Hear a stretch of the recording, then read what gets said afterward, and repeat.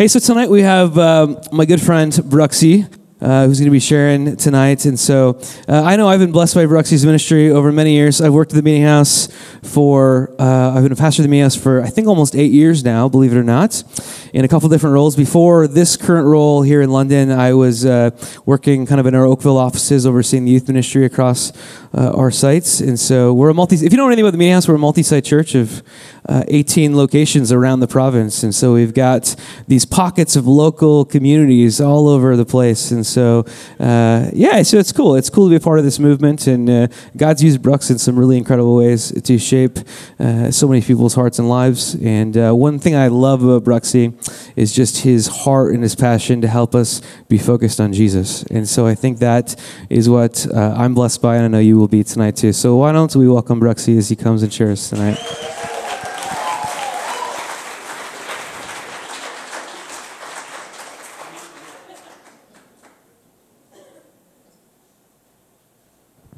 Cool. Hi, friends. I should say family. Yesterday when I was here, I felt like such a welcomed guest. Tonight I feel like I'm home. It's just nice to be with family. So good. And our churches are very different. How many of you are Impact Church people? Make some noise. Fantastic. Thank you for welcoming us into your home and just letting us discover extended family together. That's so good. How many of you are Meeting House people? I want to tell the rest of you that it's very rowdy for the Meeting House. Thank you, Meeting Housers, for stepping up your game, your charisma game. And then how many of you are in the category of neither, but I am here? How many are you in that category? Woo! Well, we welcome you. That is so good that you're here. Well, we have been talking about a number of different things between Greg's sessions and mine, but they all come down to Jesus. And as Phil said, we have more in common than we have that divides us. But even if everything about us was different and we only had one thing in common, if that one thing is Jesus, that's enough. And that's more powerful than everything else that could potentially divide us. And so we've been putting the focus on Jesus as we talk about his relationship to Scripture and to violence and to the kingdom. And while my contribution has been to just walk us through different ways of thinking about the gospel, the good news message of Jesus, and how we can both absorb that into our own lives and then communicate it to others.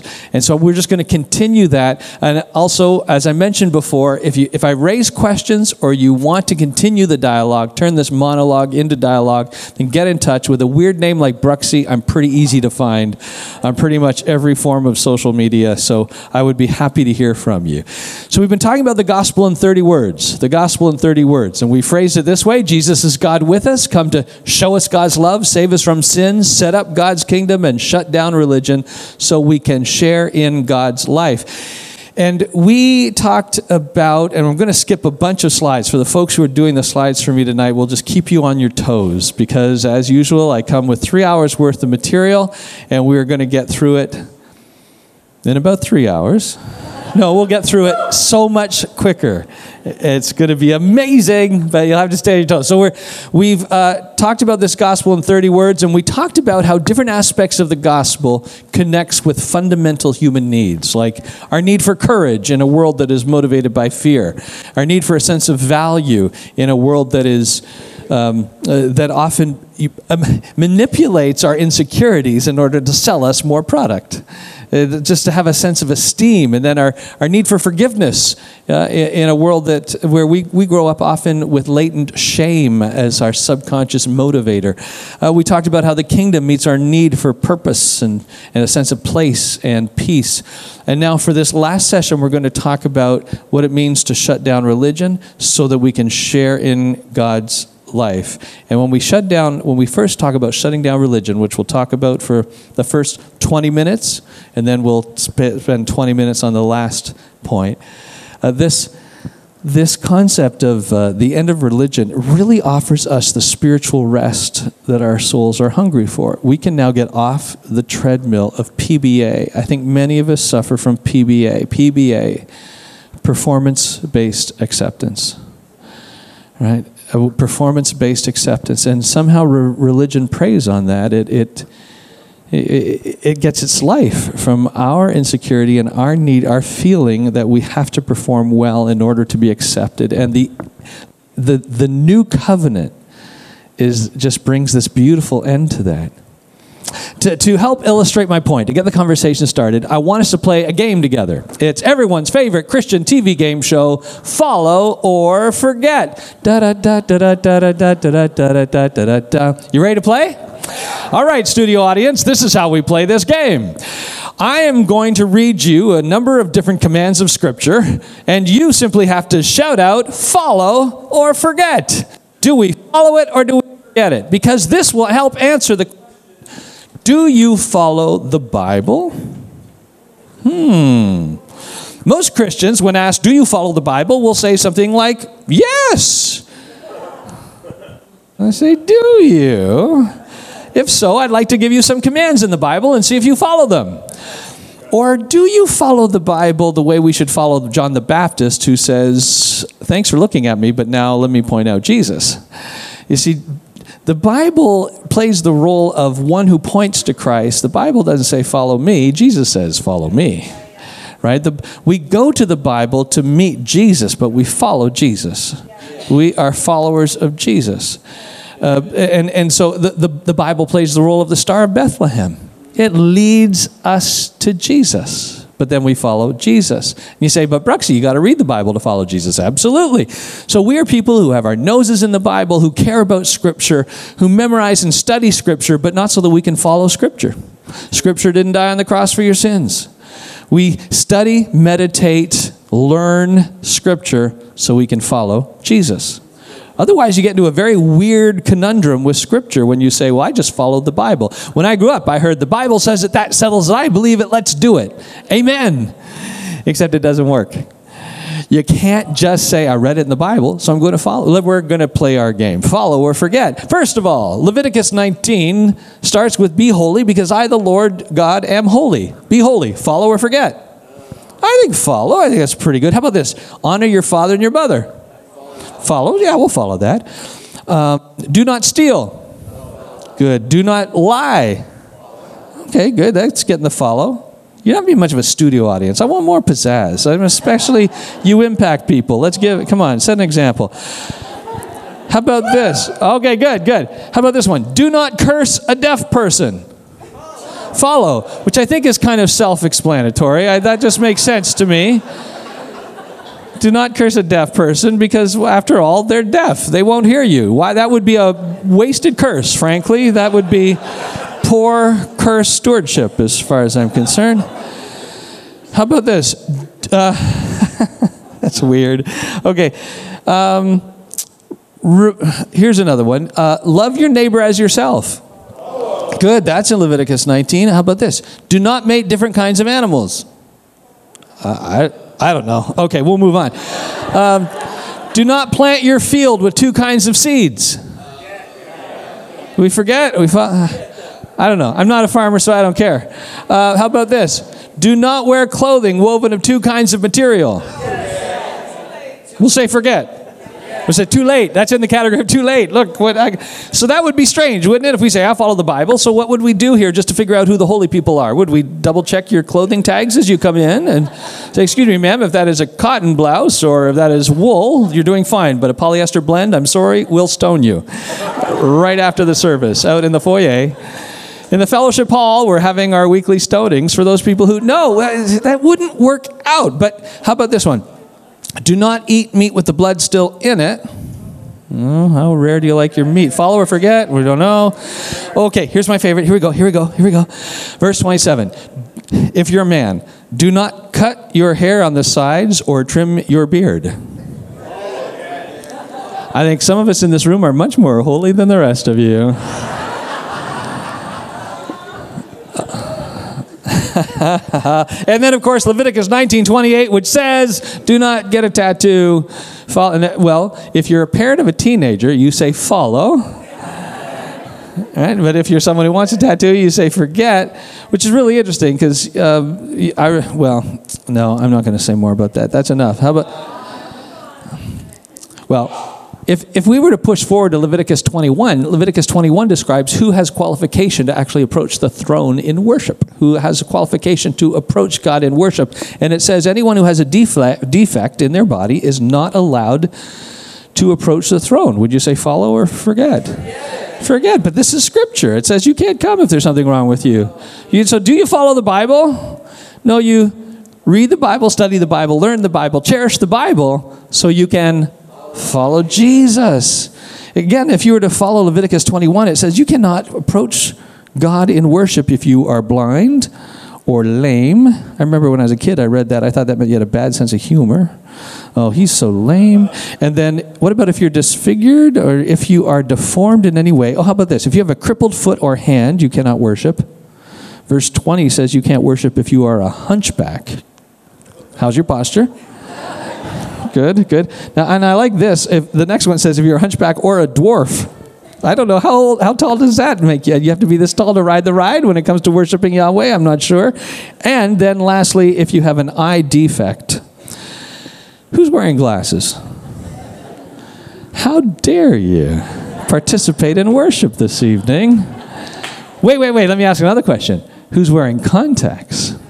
Oh, how double dog dare you for not only approaching the throne in worship with an eye defect, but then using deception to cover it up.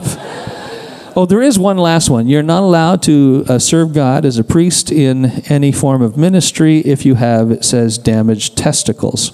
All right, so this is the word of the Lord, and it's important that we stay biblical. I do find myself wondering, how did they monitor these things? Was it like turn to the right and cough? All right, you may enter, or is it a matter of self-reporting? It's probably self-reporting. Fred, I haven't seen you at temple worship recently. Well, George. Ever since that unfortunate testicle crushing accident, I just haven't felt worthy.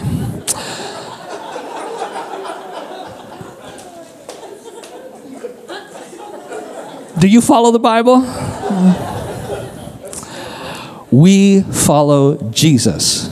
Jesus, see, here's the thing. If you don't allow Jesus to be your guide, because it seems like this is God's guidebook, but it seems like we need a guide to help us figure out how to use God's guidebook. If Jesus is not our guide, we'll use this wrong. And here's what's even more dangerous is that in the hands of a skilled teacher, in the hands of whether it's Carl or it's Greg or it's myself or it's any other person who knows their scriptures and has the ability to communicate, you can make this book say anything you want it to say.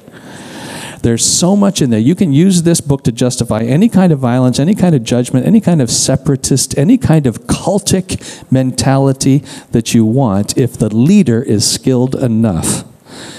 And so this is why we need in our churches to rally around Jesus again and again and to say, Jesus ultimately be our teacher, and may our pastors lead us to Jesus as Scripture leads us to Jesus. The new covenant then puts Jesus front and center and helps us be freed from the old way of the law. If we were to follow the way of the law, it would lead to some pretty strange places for us. Jesus has freed us up from this. There is this movie called The Girl with All the Gifts. I don't know if you've seen it. We have a picture. I think the next picture, The Girl with All the Gifts. It's everyone's favorite zombie movie from a couple of years ago. And in this movie, they have a new generation of zombies. They're children zombies. But they're not like the typical zombie. They are fully lucid and fully themselves, but they have been infected with the zombie virus, which does mean, aside from being sweet, gentle, and beautiful children, occasionally they do want to eat somebody. And this presents a bit of a problem. And so the government's doing experiments, trying to figure out what's causing this. Is there a cure? In the meantime, they feel they need to raise the children properly, at least give them an education, so the children who are technically zombies but are still fully themselves are kept in cells away from anyone else, and then they're brought out for class every day where they are strapped into their chairs and they're allowed to do some writing and some learning, and then they're taken back to their cells because they're both children, but they're infected children who could do great damage. And as I'm watching this movie, I'm thinking, this is the old covenant.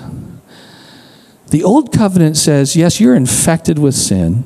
There is a virus that could cause you, an image bearer of God, a beautiful, innocent, loving creature who has been infected with a virus that could cause you to do maximum damage to yourself and to others. And it's horrible. I mean, that's what makes Genesis chapter 3 and the fall so sad, is not just because we're sinners, it's because we were made to be something better than that. Right? As I've said earlier, Genesis chapter 3 it's only tragic if you understand Genesis 1 and 2. When a worm crawls through the dirt, it's not tragic. We don't say, oh no, that worm is just acting so worm-like. Just in the dirt. Get up and fly, worm. You were made for better than this. No, when a worm crawls through the dirt, that's not tragic. That just is what it is, because that's what a worm is. But when humans act like worms, when we act like zombies, when we act vile, when we act like sinners, it is tragic because we were made for something so much better than this. The new covenant doesn't only carry us forward, it helps us recapture who we were made to be in the first place. It's not, see, the old covenant didn't offer a cure for the disease. There was no cure, there were just laws that minimized the damage. That's what the old covenant did.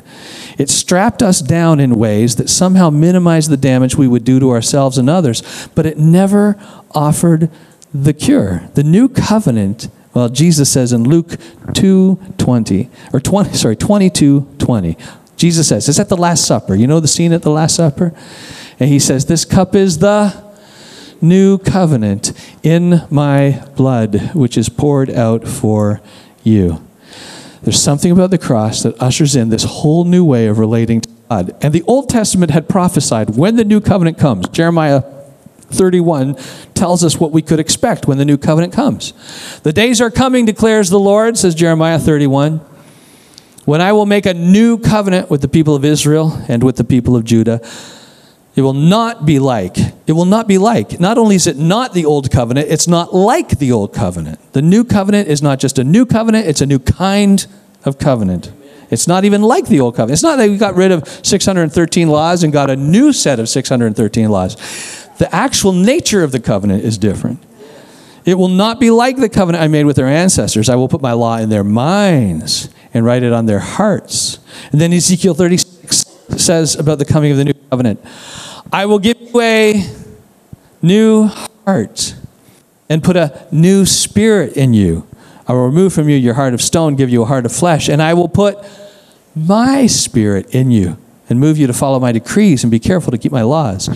In the new covenant, it's not just new stuff that's put in place. We're the new stuff. Right? We got what does it say here? It says a new heart, a new spirit, and God's spirit. A new heart, a new spirit, and God's spirit. Say those three things with me. A new heart, a new spirit, and God's spirit. Our heart's made new, our spirit's made new, and God's spirit comes and dwells within each one of us, uniting us, pulling us together into one body. This is beautiful. It's a completely transformational way then of relating to God. Do you see the movie Forrest Gump? That goes back a ways. For those of you who are a little less zombie movie oriented, all right, this one then is more for you. There's this scene in Forrest Gump where, you know the scene. It's a scene that's become iconic even if you've never seen the movie, where Jenny is heard to be shouting out, "Run, Forrest, run!" Because guys are picking on him and he has to get away.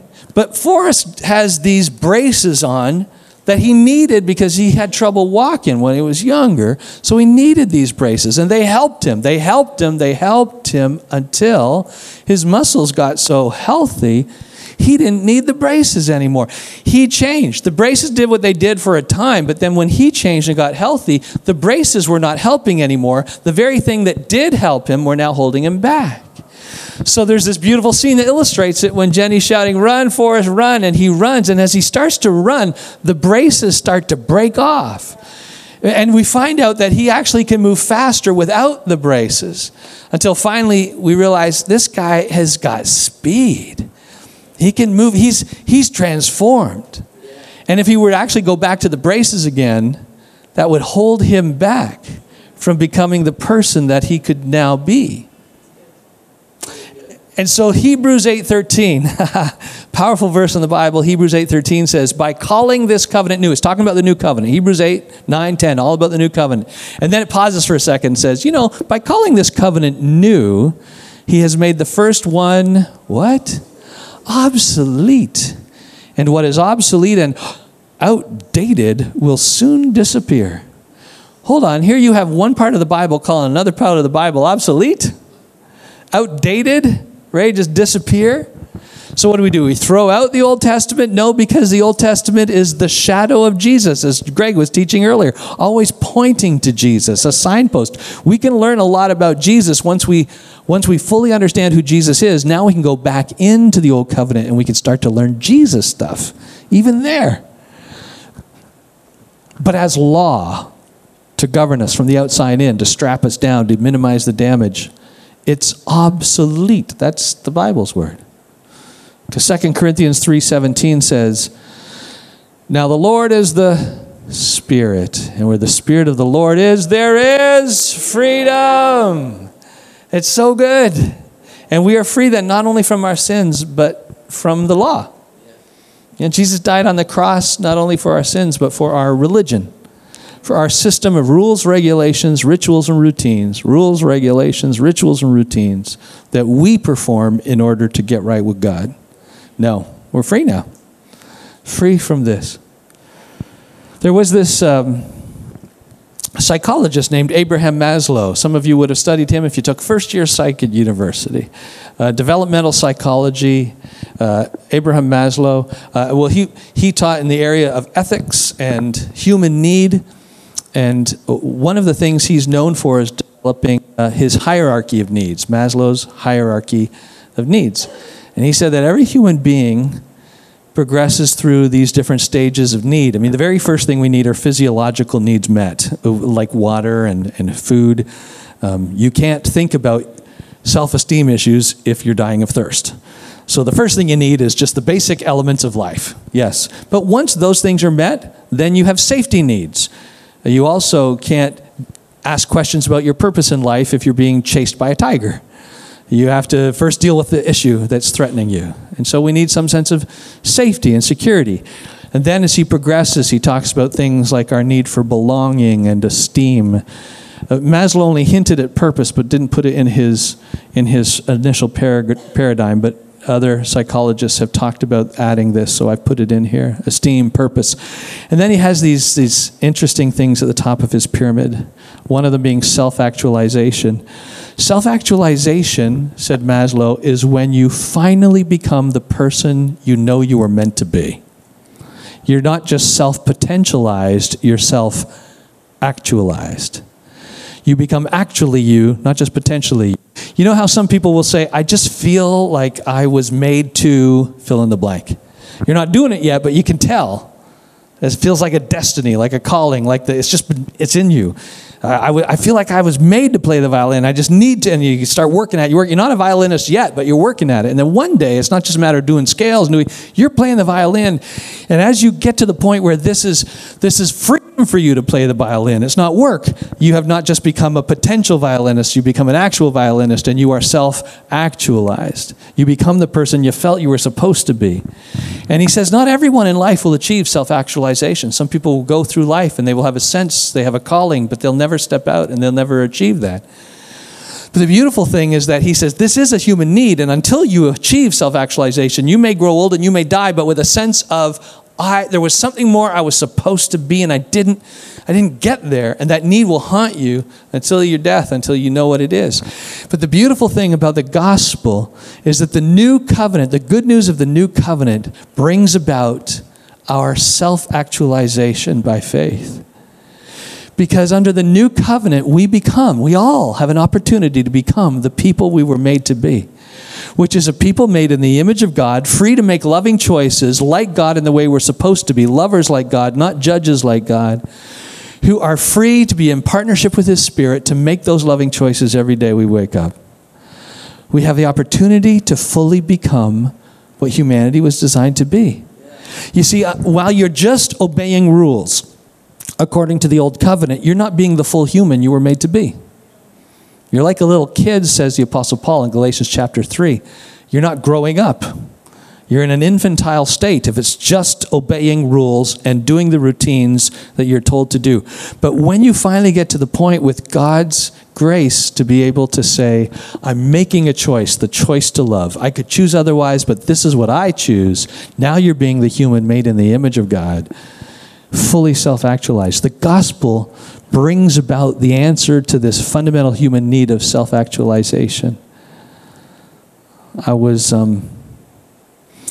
Maybe I can illustrate it this way, and then we'll move on to the last point of our time together. I was driving on the Autobahn years ago when our family took a vacation in Germany. You know the Autobahn. It's famous for one thing. Speed. Or the absence of a speed limit. That's right, which equals speed.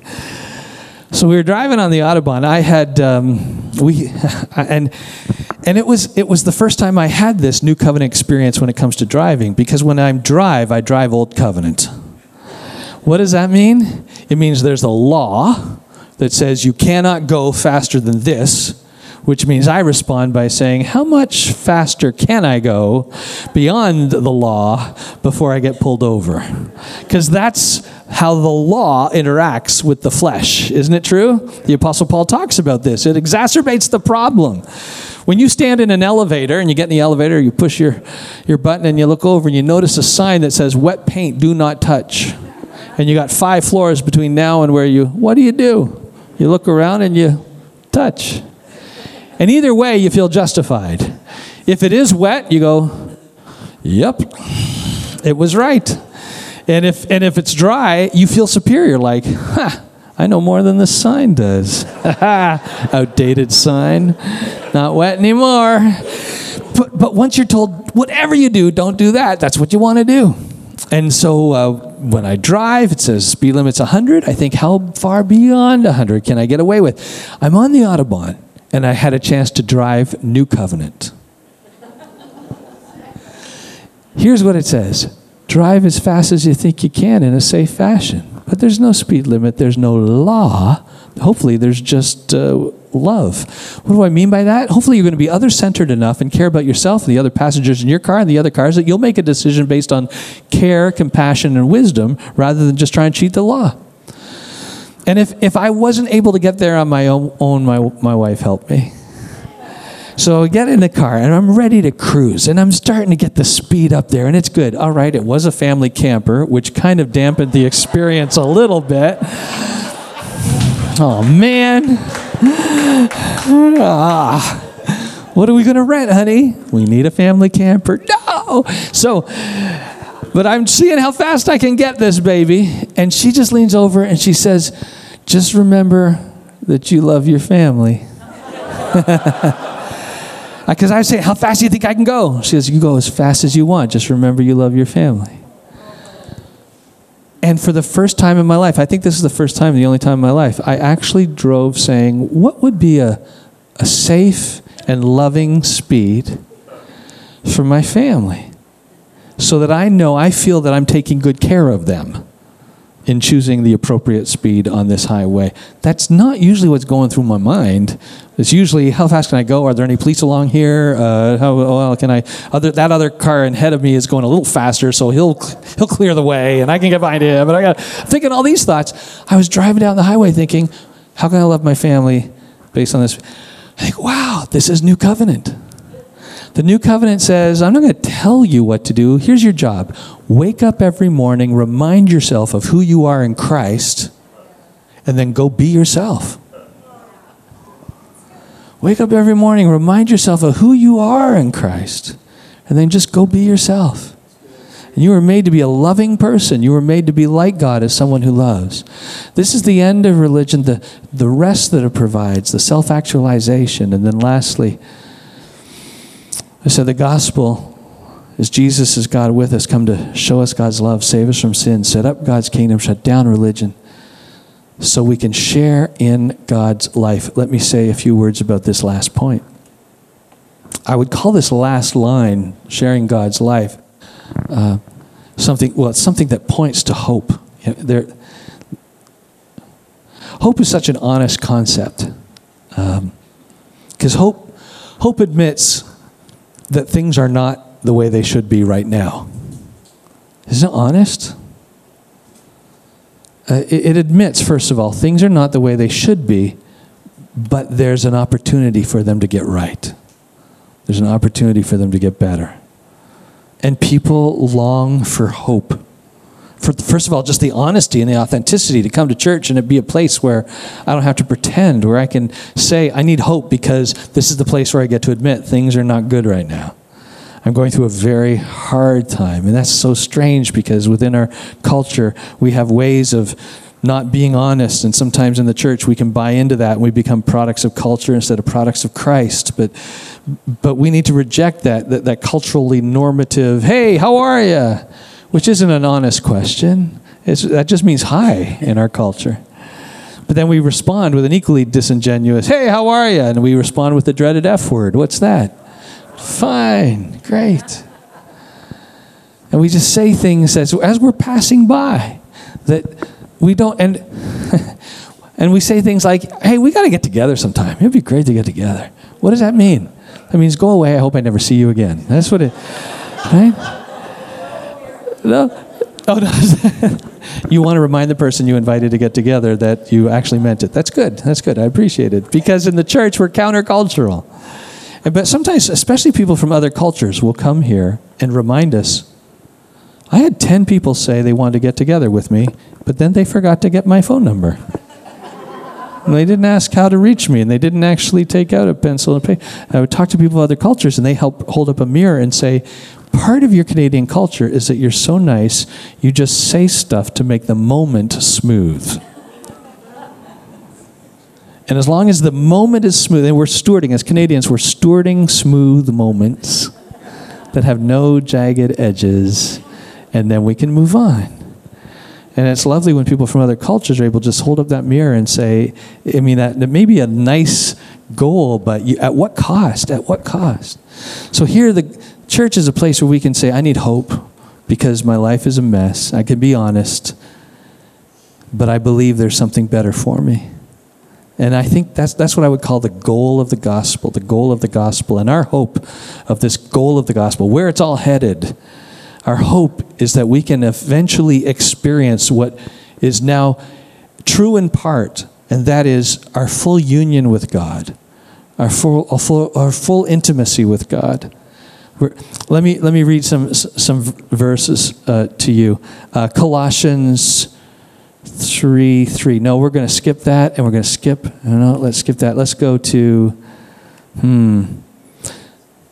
2 Peter 1. I read 2 Peter earlier in our Q&A in our last session. I said I was going to come back to it. Let's come back to 2 Peter 1, verses 3 and 4 says this. His divine power has granted to us all things that pertain to life and godliness. He's given it to us and invited our partnership, so that through them you may become, what's that phrase? Partakers of the divine nature. Wow, full participants with the essence of God, fellowshippers with God's love life. How beautiful. Partakers of the divine nature, having escaped from the corruption that is in the world because of desire. Some translations will say evil desire. The word evil is not there in the original. It's just always saying, I got to have more, I got to have more, I got to have more, instead of finding our satisfaction in God, is the thing that can often keep us from experience intimacy with the Almighty. But eventually we are moving toward becoming partakers of the divine nature. Jesus said in John 14, on that day you will realize that I am in my Father, and what? You are in me, and I am in you. How intimate is that? We don't just have Jesus in us. We are brought into the life of Jesus, and Jesus is in the Father. We're being pulled by Jesus into this intimacy with God.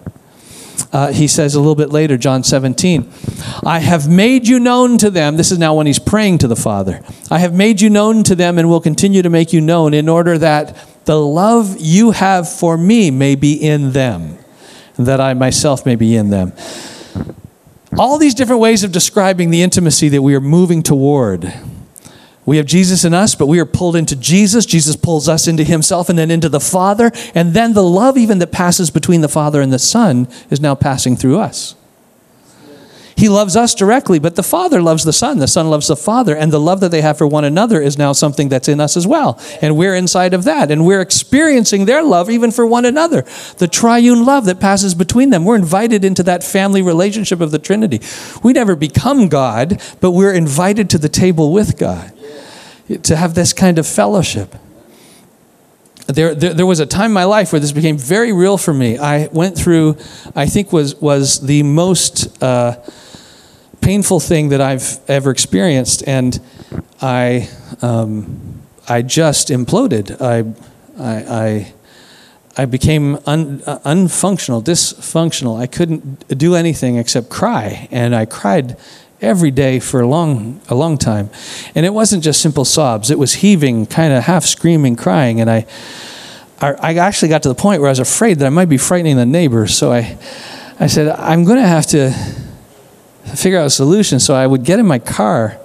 This became my routine, to get in my car and drive just kind of outside of the city bounds into a country road. And I'd get into a road where there was no traffic. And then I would drive there calmly, and then I would just get out of the car.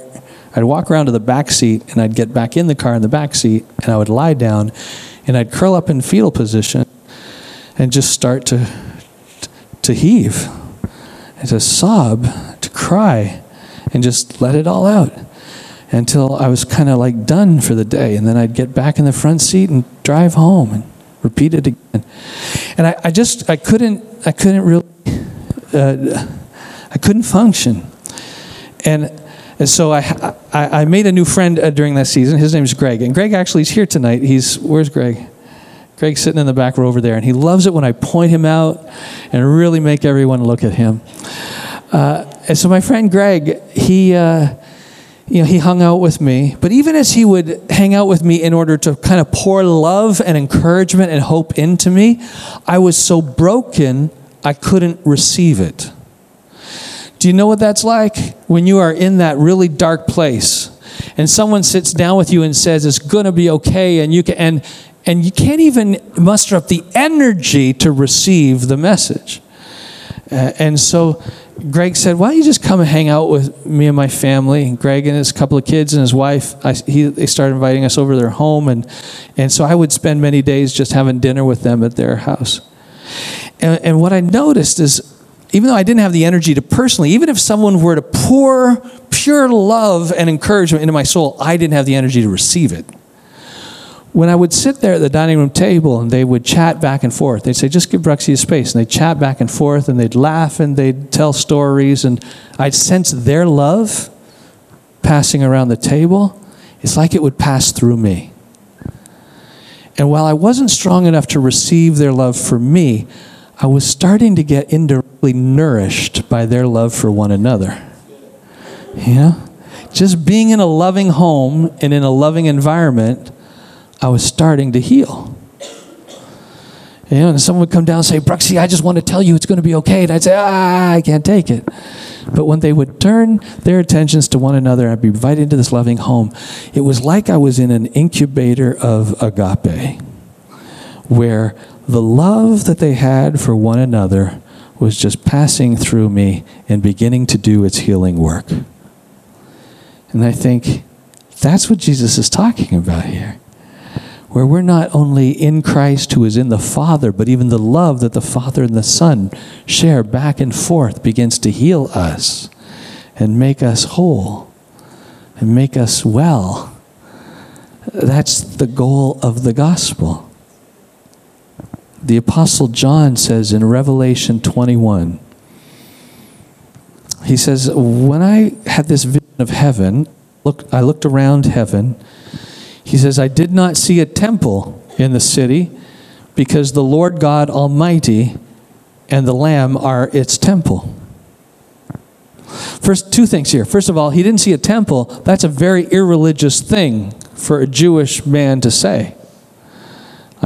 He's talking about a time where there is just no temple, no place you go to meet with God. And then what he adds on to that is beautifully intimate. I did not see a temple because the Lord and the Lamb are God himself. What's a temple? A temple is the thing you go into to be in God's presence or to meet with God. He says God himself will be God's own temple, and we will be in God, meeting with God. Our intimacy with God will happen folded up into the person of who God is. And this, finally, as I work through this, it makes sense of something for me, and that's the ascension. The ascension never made sense for me as a kid. I don't know about, maybe you got it all figured out, but I didn't have it all figured out. First of all, it happens at a funny time. It's the last thing Jesus says, but according to Matthew's gospel, the last thing Jesus says, all authority in heaven and earth has been given to me. Go make disciples, all nations, baptize, teaching them to obey everything. And lo, I am with you always, even to the very ends of the age. I'm with you always. I'll never leave you. Okay, bye. And then he goes. And then he's gone. That's when the ascension happens. I'm never going to leave you. See ya. And then and I thought, well, but which way's up? Because depending on the planetary rotation, is that up or is that down or where's it going? And why does he take his body with him? Why doesn't he go back into eternal spirit? Because he became human, right? And at the resurrection, he maintained his humanity. He becomes a prototype of what we will all experience. He resurrects, but he's got a new body. Still, he maintains his scars, but it's a new body. He can walk through walls, but he can still eat. He's physical enough to eat, praise Jesus. Right? But there's something new going on here. He's a redeemed, glorified body, but he is the human experience, what we can look forward to. What all creation can look forward to. Because he didn't shed his body and go back to being the pre-incarnate Son of God. He didn't go backwards. He went forwards. Because on Easter Sunday morning, the tomb was empty. It could have been, his body could have been there and his spirit hovering and saying, I have always been an eternal spirit and I'm going back to the Father to be exactly that. No, he took his body with him, his changed body. He came down and bonded with our humanity. Then at the ascension, he takes our humanity back with him up to be with the Father. The ascension tells us that God has made room in his heart for us. And that is where we're headed to. That humanity and divinity are compatible. We can get along. We can have rich fellowship. The incarnation shows, in the incarnation, God shows his heart to us. But in the ascension, God brings our humanity into his heart. He brings us close. So, we've worked our way through the gospel in 30 words. We've talked about it all and touched on a few different ways that we can both receive this good news afresh, but also communicate it with other people. I want to close just by inviting us not to think about how we'll communicate the gospel to someone else and how we'll pass it on, but just to say, how am I doing? And to just sit for a moment in that beautiful love, that intimacy of God. It is such a strange thing that the one who is omnipresent would give up his omnipresence to become present in one person at one point in history, at one time, to become flesh, to become our weakest selves, to allow us to reject him, then rise again, and yet hold on to that humanity and take that with him back up into the heart of the Father. He has gone to such great lengths to show us his love and then to pull us close so that we can share in his love life. So I want to give us a few moments just to meditate before we close tonight, to ask ourselves if we have really allowed this to sink in. And maybe we'll just give us a couple of minutes to invite God to speak to us. To prime the pump, to kind of encourage us, to give us a focus. I'm going to use one more illustration. Like Greg, I love to borrow my illustrations from movies, songs, other things. I like the fact that when Jesus had sermon illustrations or parables, they were made up. That's so creative. Did you ever notice that? As a pastor, I always thought my sermon illustrations had to be actual stories, but Jesus never did that. He never said, you know what the kingdom of heaven of God is like? It's kind of like what happened to Peter, James, and John and I when we went to the market last week and we had a conversation. No. He would say, the kingdom of heaven is like, and they'd tell this story that was creative and artistic. And so I love using I can't do that, but I can pull from movies and other things. And there's a movie that came out this year that really captured this for me. We have a picture of the family here. Do you know what movie that's from? That's from a movie called A Quiet Place. I don't know if you saw it or you've heard of it. It's really the family feel-good movie of 2018 with monsters. But we'll ignore the monsters for a moment. In this family film, which means it's not a film for your family, it's just about a family. In this family film, one of the relationships that is highlighted is the relationship between the father and his older daughter. This relationship is fascinating. Something happens early in the film for which the daughter blames herself. She has a sense of her own failure, and she assumes that her father is holding it against her as well. And as she projects that on her father, she creates the distance. There's no way that he loves me anymore. There's no way after what I've done we could have the friendship I'd always hoped for. He loves my brother, but not me. When they fight, they argue. They rarely connect. And she is interpreting her entire life through the lens of her own failure, creating what she projects to be a disappointment in her father. There's a climactic scene in the movie where the father says, I love you to her, but he says it in sign language because she's deaf. That's another important element of the movie. And his daughter is not only deaf, and so the whole family speaks sign language, but the actress who plays the daughter is deaf. And so it has a real ring of authenticity. And there's this moment where the father says, I think you'll know this, he says, which means, I love you. And as the story goes behind the scenes, that actress talked to the director and said, I don't think that's enough. Because I love you says something about the present moment, but my character has months, if not years, of processing that she has to go back and undo. My dad would have to say more to me to really help it sink in. And the director thankfully listened to her wisdom. They rewrote the scene, and that's how it appears in the movie. In the movie, the father doesn't just say, I love you. He says that, and then he goes on to say, I have always loved you. And it rewrites her own history. It changes everything.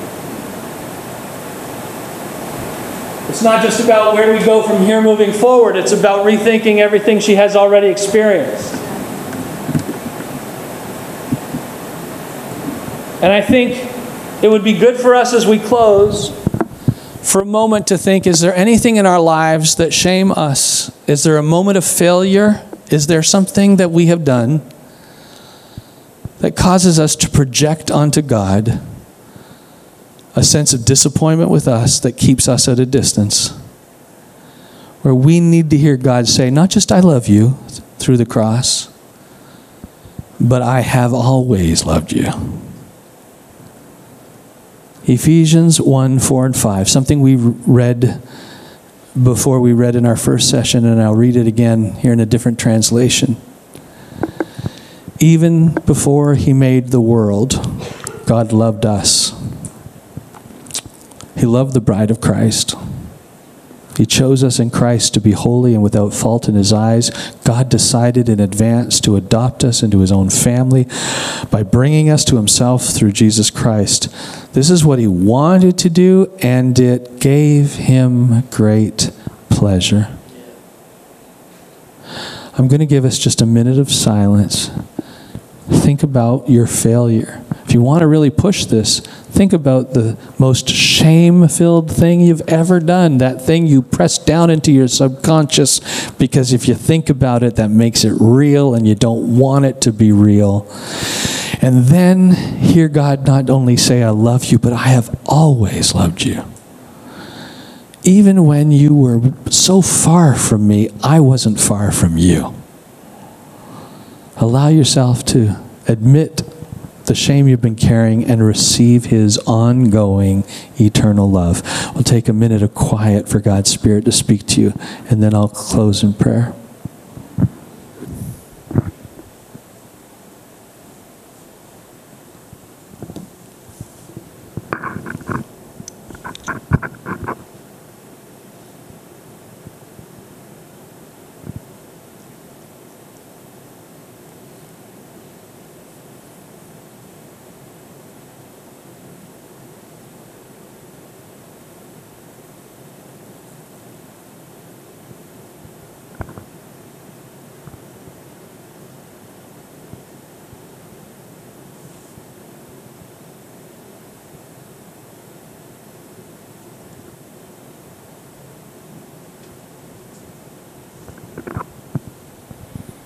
Heavenly Father,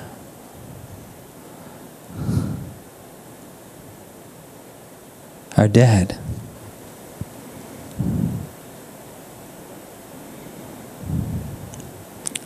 I pray we hear your voice. We see you signed to us through the cross. The cross that was not a new idea, but an old idea, because you've always loved us.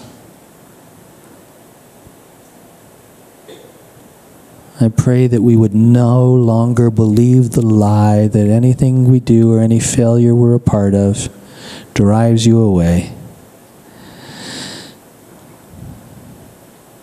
I pray we would no longer fall prey to the enemy's manipulation, who would want to use our guilt and shame to accuse us and make us cower in the corner. I pray that we might run to our Papa. We might run into your arms and receive the love that has always been there for us. May we hear your voice saying, I love you, I have always loved you. Thank you, Holy Spirit, for taking these truths that Jesus teaches and models and making them real in our heart. May we be a people together at Impact Church and the Meeting House and with other churches. May we be a people who live in this reality and then joyfully share it with others. In your name I pray. Amen. Amen.